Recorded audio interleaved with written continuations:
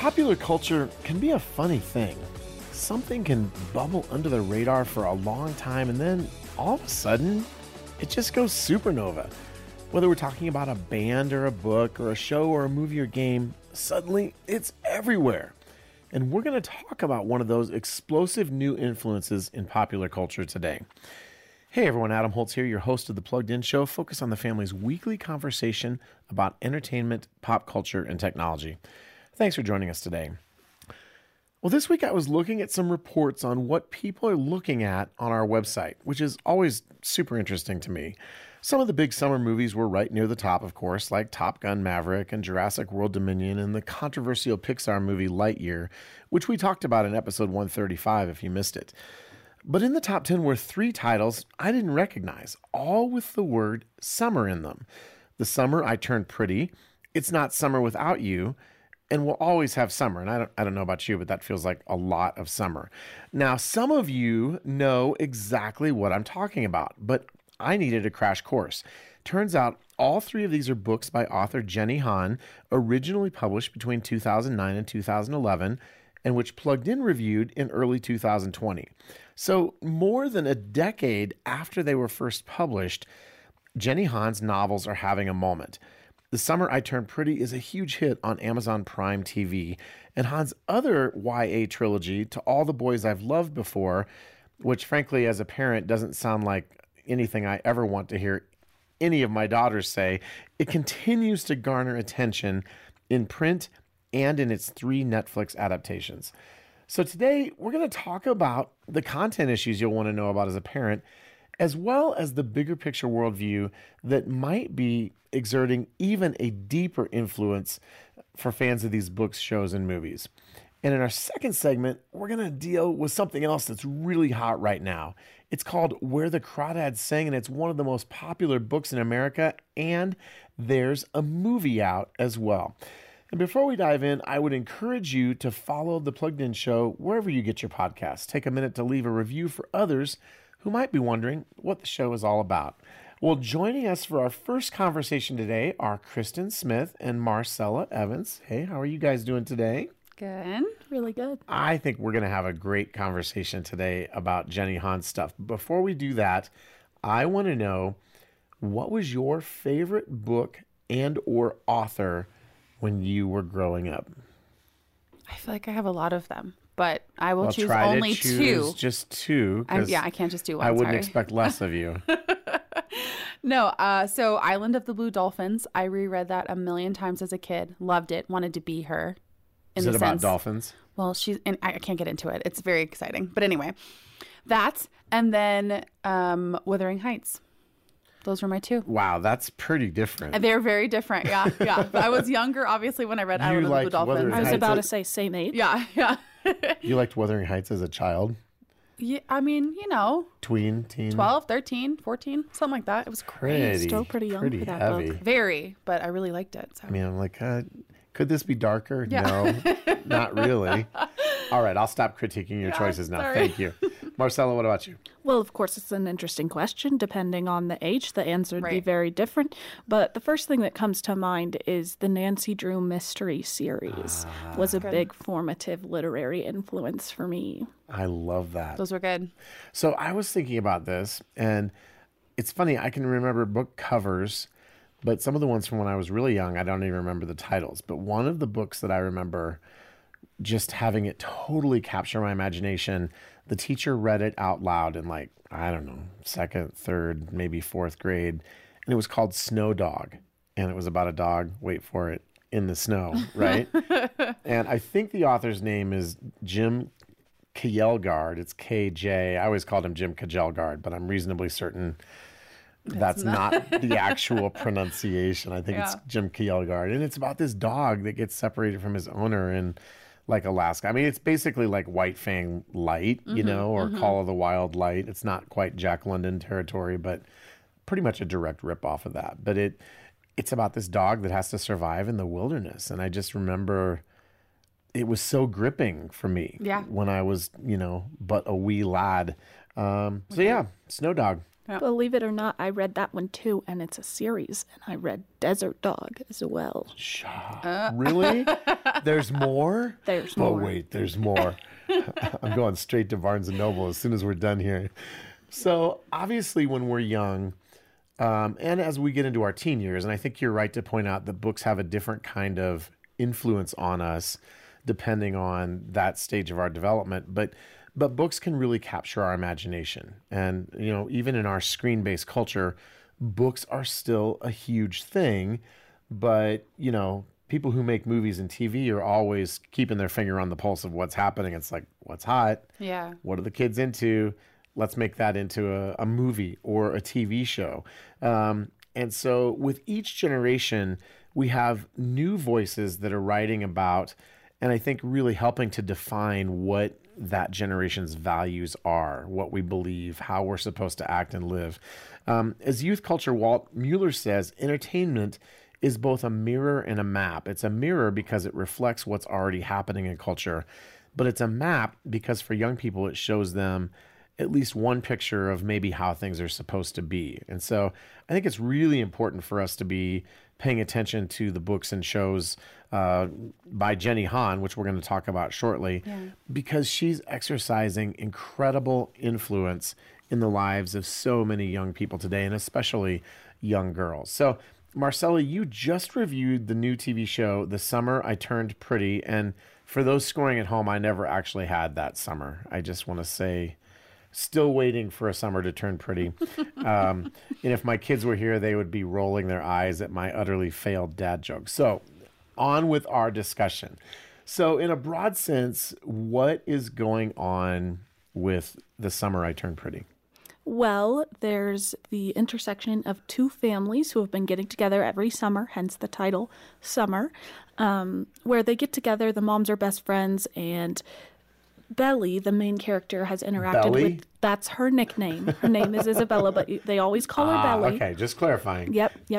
And she interacts with these boys, and as they're getting older, their dynamic is changing.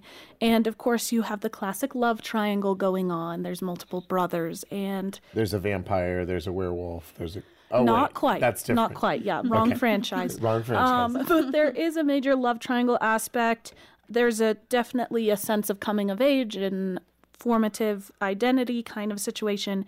And both families, of course, are having a lot of family drama that is contributing as well. Oh, yes. We always have to have the family drama. So content-wise, what, if someone hasn't seen the show, what can parents expect to find? Like if you were a parent and you had a child who was interested in the show, what would you be worried about?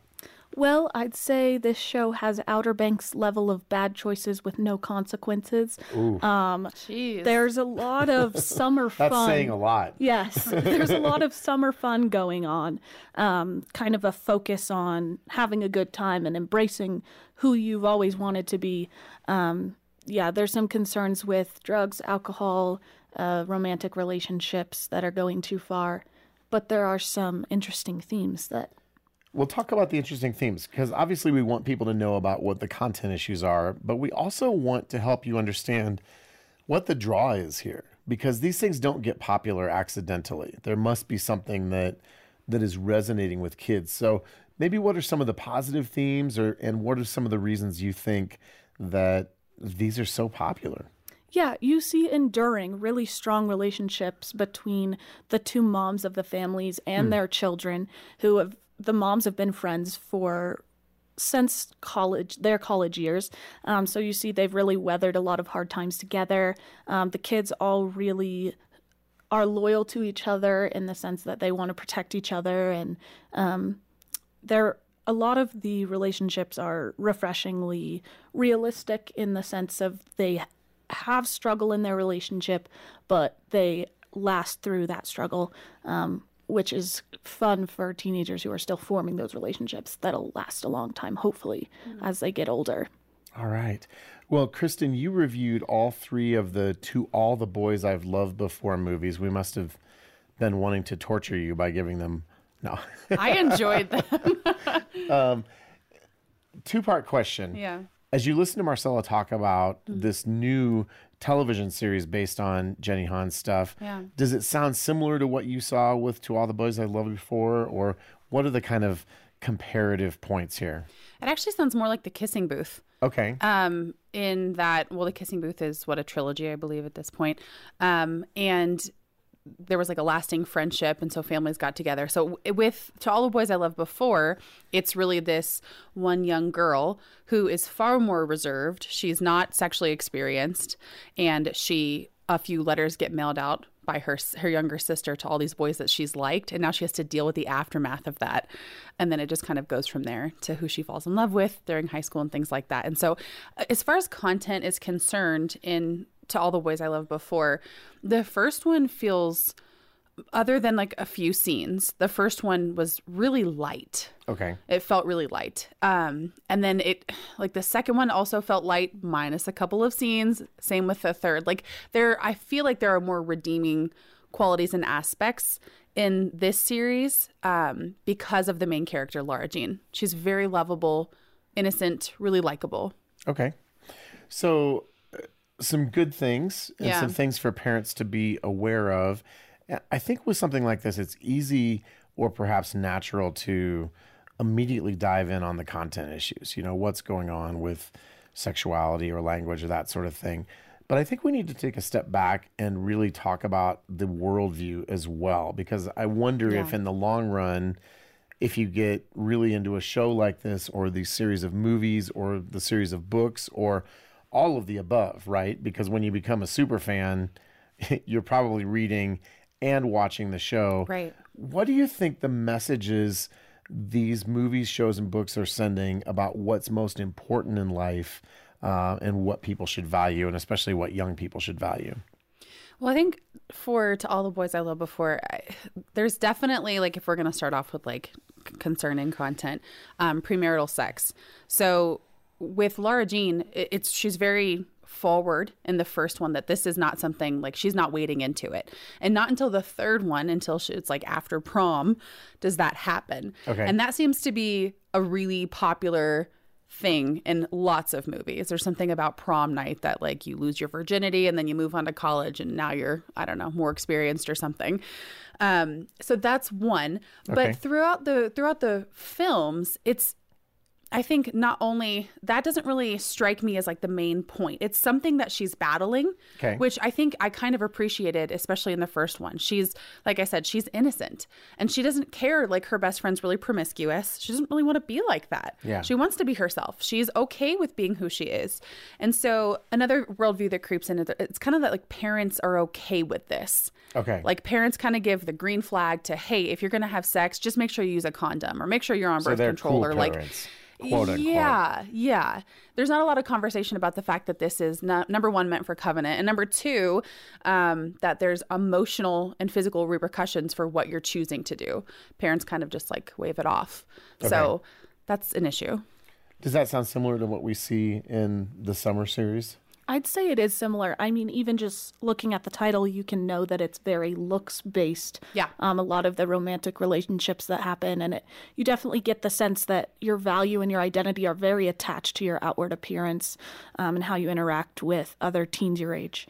And there is definitely a similar sense of the parents are empowering behavior that is not great. And you see Belly originally says that she doesn't drink at the beginning of the series, and that kind of goes down the drain towards the end, which is interesting. She has a similar kind of innocent character, I'd say, to Laura Jean at the beginning, and that kind of fades away later on. One thing that you said that I really actually, again, appreciated about the To All the Boys I Loved Before series is that Laura Jean is very beautiful, but she isn't picked out at school as one of the most popular pretty girls. And so when she falls in love, it kind of is this weird thing, she fell in love with the popular guy, right? And so you get to see her personality, even when other people might value their physical appearance, she does, but she really cares more about who she is and what she believes and her interests. So I think, and it's kind of a whole thing within her family. You see her dad foster that really well. They do family really well. And so that's a really, I think, redeeming quality. So it sounds like there's a lot that we could potentially say this is really good or redemptive or positive. Yeah. And it's mingled together with some pretty significant worldview and behavior concerns. Yeah. I mean, just listening to both of you, if you had, say, a 12, 13, 14-year-old daughter whose friends are all into these stories and she wants to read or watch them too, do you think the issues here are navigable for parents who are intentionally engaged in reading and watching with their daughters? And obviously our intent here is not to tell people what to do. Sure. But how would you respond if, you had a daughter or you had a friend who had a daughter who was interested in these books and movies and TV shows? I think for me, I think the best thing to do, like you were saying, is it's not to tell you what to do, but to give you like the facts, like so that you can make that decision, which I appreciate that we do that. And so I think back to when I was a teenager and I read the Twilight series. Well, the Twilight series is the love triangle. And as the books progress, it gets really steamy, like the series. And I read that when I was, I think, a freshman. In high school. Yeah. So I think each person has a different experience in high school. Like I started out at a school where I was popular. I liked guys. I don't know. I think each girl is different as they grow. And so I think that's something to be cognizant of too. Like I knew what we believed at home. And so when I went to school and I had other friends whose parents didn't value that, or that's not what they believed, I still knew like parties are a no for me. Premarital sex is a no for me. Like we just had a lot of open conversations about like boundaries. And so I think even if your daughter's interested in this or her friends are interested in these books or series, there's a lot of appeal. Who doesn't want to be popular? Who doesn't want to have a guy like them? Who doesn't want to find themselves? That's a huge thing in high school. Everything feels really it's all high stakes, right? It's all high stakes, and like you're only living in the moment, right? Like that's one of the things you miss about youth. Like There's nothing no exists. Consequences. No, right. But to your are. point, there are, yes. And so that's important to talk about. Do you feel like these stories deal with consequences at all, or are they pretty romanticized in the outcomes of people's choices? I can't speak to the series that you watch, but I think To All the Boys I Loved Before it does have some consequences that they do show. But I know most teen-centered or teen-centric shows like that are really void of consequence. Yeah. There's a fair amount of actions that would have stronger consequences in real life, I'd say.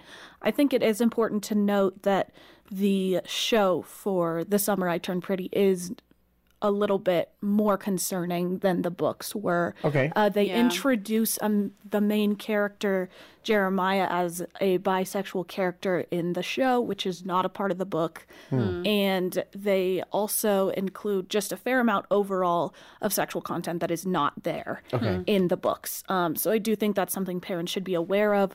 I could say it's potentially navigable, but there is more concerns for the show than the book. That's really good to know, because I think sometimes when Hollywood gets a hold of something, they feel like they have to, like spice it up. Well, yeah, I think that's difficult for parents too, because you always hope that the book is like the cleaner version, if you will. And often it is, but that's not always the case, right? Sometimes there are scenes that movies, they might not draw out as long as the book itself. Right. Well, and that leads me to my last question. How do you think the influence of books is different than the influence of a visual medium like television or movie? Like if you had to compare how they influence potentially a young person, and Kristen, you brought up, the Twilight books were steamy and the movies had their steamy points too, but maybe you can speak to how do those work differently on someone who's engaging with those two different mediums? I think this depends on the child, really. Okay. I really loved to read. And so for me, often books were more vivid because my imagination got to be the final say. And so I would watch movies, and I still do this and critique, like, it's not like that in the book. So don't take me to a movie if you really enjoy it. But I think, again, like my husband, for example, like he's really visual. And so like you have to know your child if they're more visually based. And I would argue that this generation probably is more visual to pay attention to that. But it doesn't give a green light to every book either, because especially if your kid gets into it, there could be a handful of issues to deal with. Yeah, I agree. I think the impact is different for each person. I do think typically TV shows are interesting because you see the pop culture influence. People start dressing that way and talking that way. Yeah. It's easy when you're seeing it to emulate that behavior. I do think books can have a big impact on imagination and people's thinking. It can be more of a subconscious starting to think a certain way when you're reading something a lot. So I That's a think good they point. have different areas that they're influencing, but both do have impact. Well, and I think especially if you're dealing with a book that has an explicit scene in it, Yeah.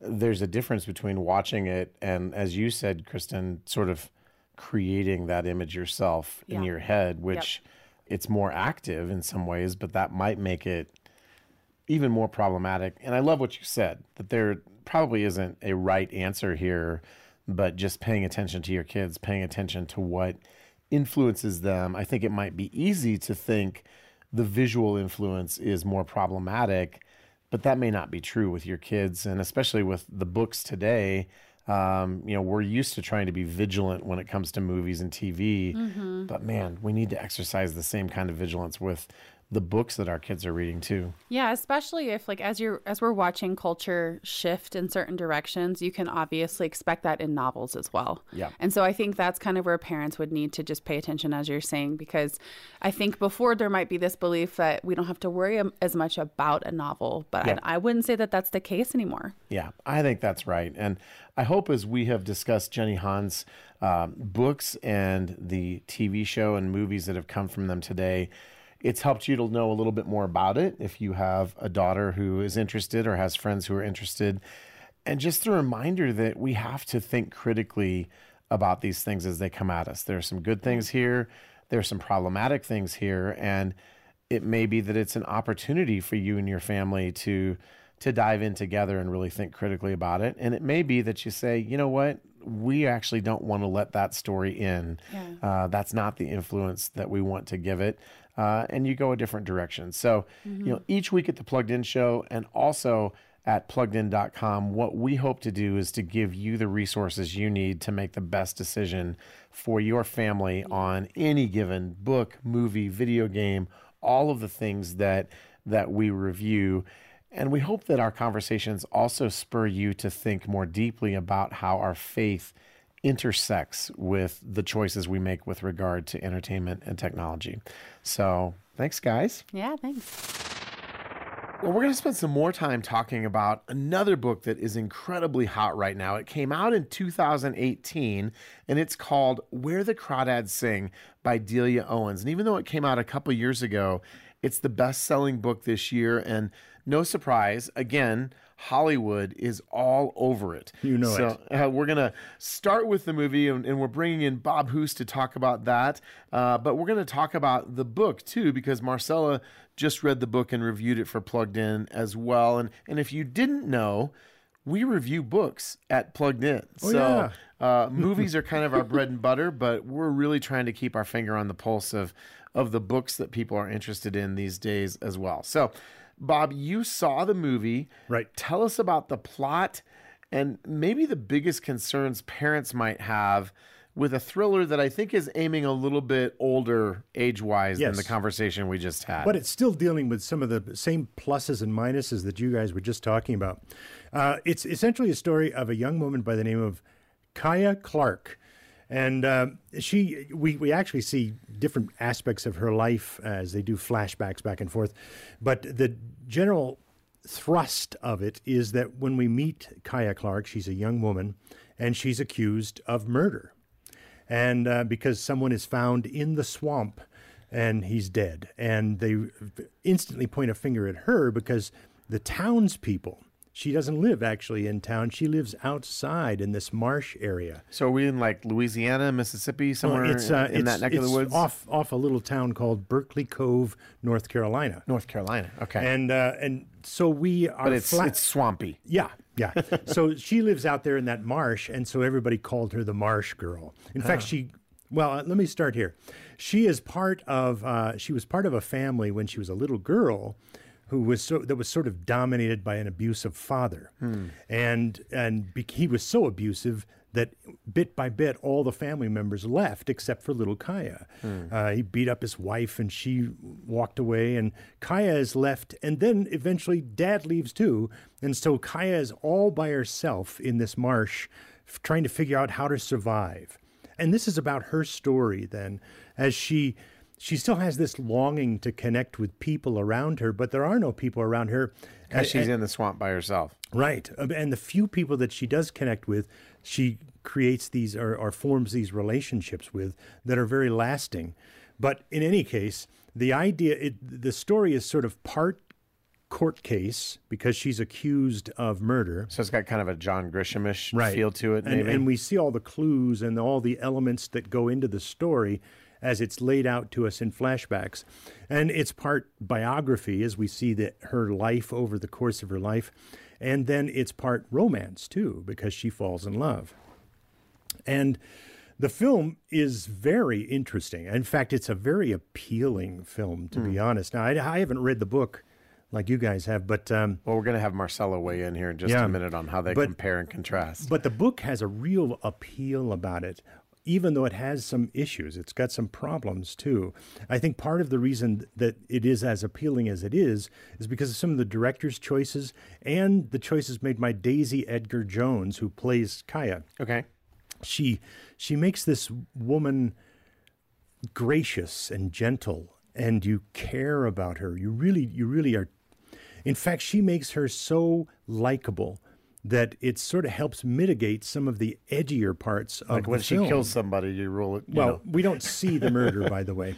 But there is a murder that's a part of it, and someone actually gets away with murder, but I won't give away too much.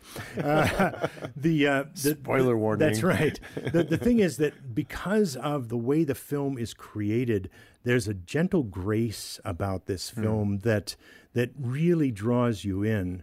But those edgy parts are still there. There's some sensuality in there. There's some sexual moments. We don't see nudity, but we do see like bare shoulders and that sort of thing, and some sexual interactions. But I think the thing that is the most problematic is the misogynistic violence. I mean, women being hit in the face, and there's this potential rape scene and some really disquieting moments in the film that you've got to navigate if you're going to watch this. So as an overview, I would say, here's my assessment.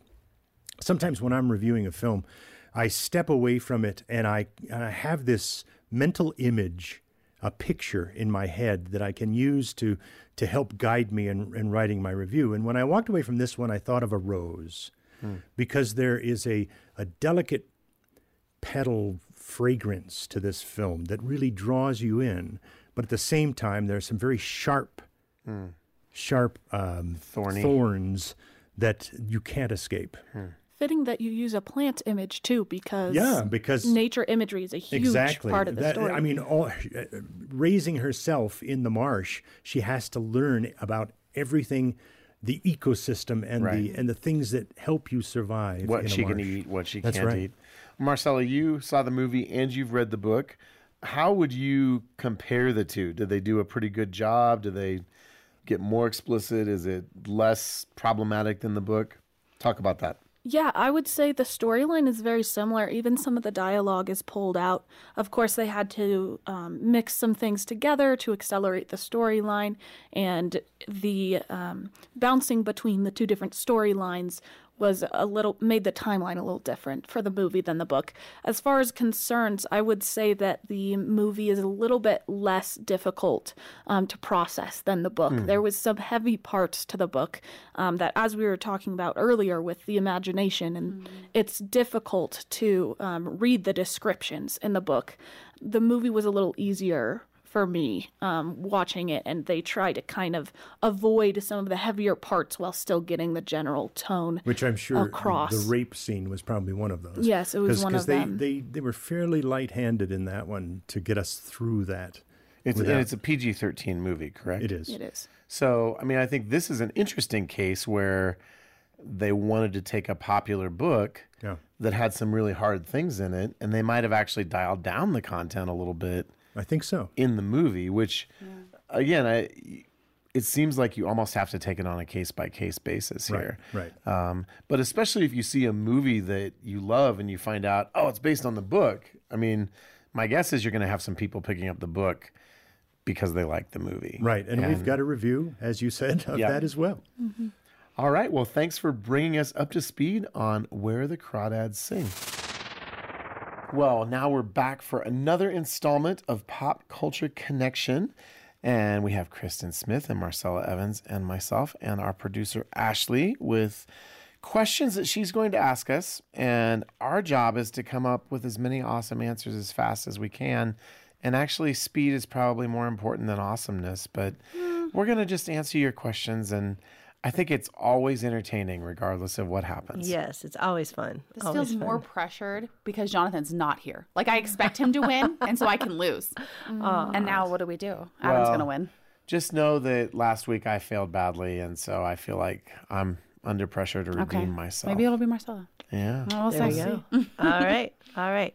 Well, let's have Marcella go first this time. no. All right. We'll pick a good one for you. yes. Oh, You can get it yay. over with. Love that. All right. This is a good one. What do you think is the best Pixar movies for families and why? That's a difficult question. I just recently watched Inside Out with my friends again. I love that one a lot. The Toy Story movies can be fun. I think... Oh, no. I'm blanking on what the difference between Disney and Pixar. Cars is a really good one. My family has loved that one. Finding Nemo. Finding Nemo is excellent as well. That's not my answer, but it is a good answer. Well, we got a great list of them. What makes them so good for families? I think those ones are particularly appealing because there's characters that kind of can relate to parents and characters that can relate to kids, and they deal with some emotional things that kids genuinely experience in real life. Awesome. All right. Well, 4 points for that one. Woo! Not bad. All right, Kristen. All right. We'll have you go next. Let's do it. All right. I know. I should be cheerier about this. It's a game after all. My goodness, Kristen. Well, you should have been here last week with Bob Hoos because he was not cheery at all. So Who's not happy? Great. we love Bob, though. We're glad that That's he why. participates. Yeah, All right. This is one that we've asked a couple different times, but different people, not you. Okay. Harry Potter or Lord of the Rings? Which franchise is better and why? This is absolutely impossible. Okay, I'm going to have to say Lord of the Rings just for the sake of the classic. It's far more descriptive. I feel like you get lost in the world maybe more than Harry Potter. I don't know. That's difficult because I want to be part of all the houses. But anyway, goodness, I think the poetry in the novels is like outstanding. I think... Oh, see, I'm terrible at this. I think the battle itself is far more epic. Awesome. Very cool. 5 points. There you go. That was good. So This is so stressful. There's so much to say and I can't say it. This is why I write. speaking of battles in Harry Potter and Lord of the Rings, you guys just need to know that my family really doesn't let me watch Harry Potter with them because I just sit there and say, You're the critic. Abracadabra! All right, Have you Adam. seen the for indulging me. TikToks? I haven't. That's a whole TikTok thing. Oh, really? Little do you know, you're talking about a trend right now. Wow, see? Wow, Adam, you're so popular. I know. Here I thought I was just being a dorky dad, but I'm totally with it. Nice. What do you got for me, Ashley? All right. This is very good pertaining to our conversation today. Okay. You open your front door to the world of your favorite book. Where are you and what do you aim to do there? Oh, my goodness. Question. I mean, it's got to be Mos Eisley in Star Wars, right? Because there's so many things to explore. There's so many spaceships. We've got aliens of different kinds. We've got droids. We've got sand. We've got joy. We've got fun. We've got seasons in the sun. And there's a lot of sun because there are actually 2 suns Yes, that indeed. sunset over Tatooine every single day. And if you're lucky, maybe the Millennium Falcon's there. You can see Chewie. You can see Han. No, this is Yeah. so unfair. That was like the best answer I've ever had. It was really good. You did really It's good. And there is a book version of Star Wars. Yes, there Yes, is. so that does make is. sense. All right, I That got is a 9 thing. points for you. Yeah, way to go, Adam. I am on my game today. That was a good Nice. question. You know, Way to makes go, up for Ashley. last week. Yes. So, all right. Well, hopefully you enjoyed our latest installment of Pop Culture Connection. You know, when you look at everything that is problematic in the entertainment industry for a living, it's important to just sit back every now and then and recognize that we can have some fun too. So hopefully you can have fun as we have fun.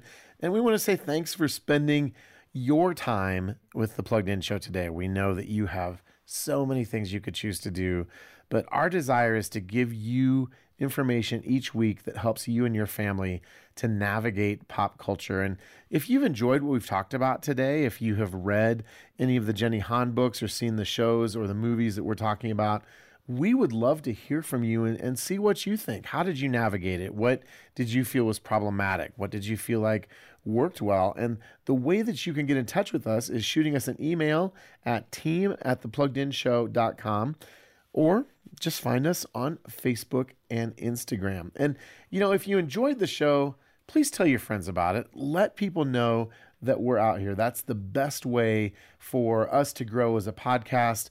And we would love to have you really helping us with that process. And you can also leave us a comment on Apple Podcasts or whatever podcast player you use. Well, thanks again for spending some time with us today. We appreciate you. We love having the opportunity to talk about popular culture and technology each week. And we hope you'll be back next week for another episode of The Plugged In Show.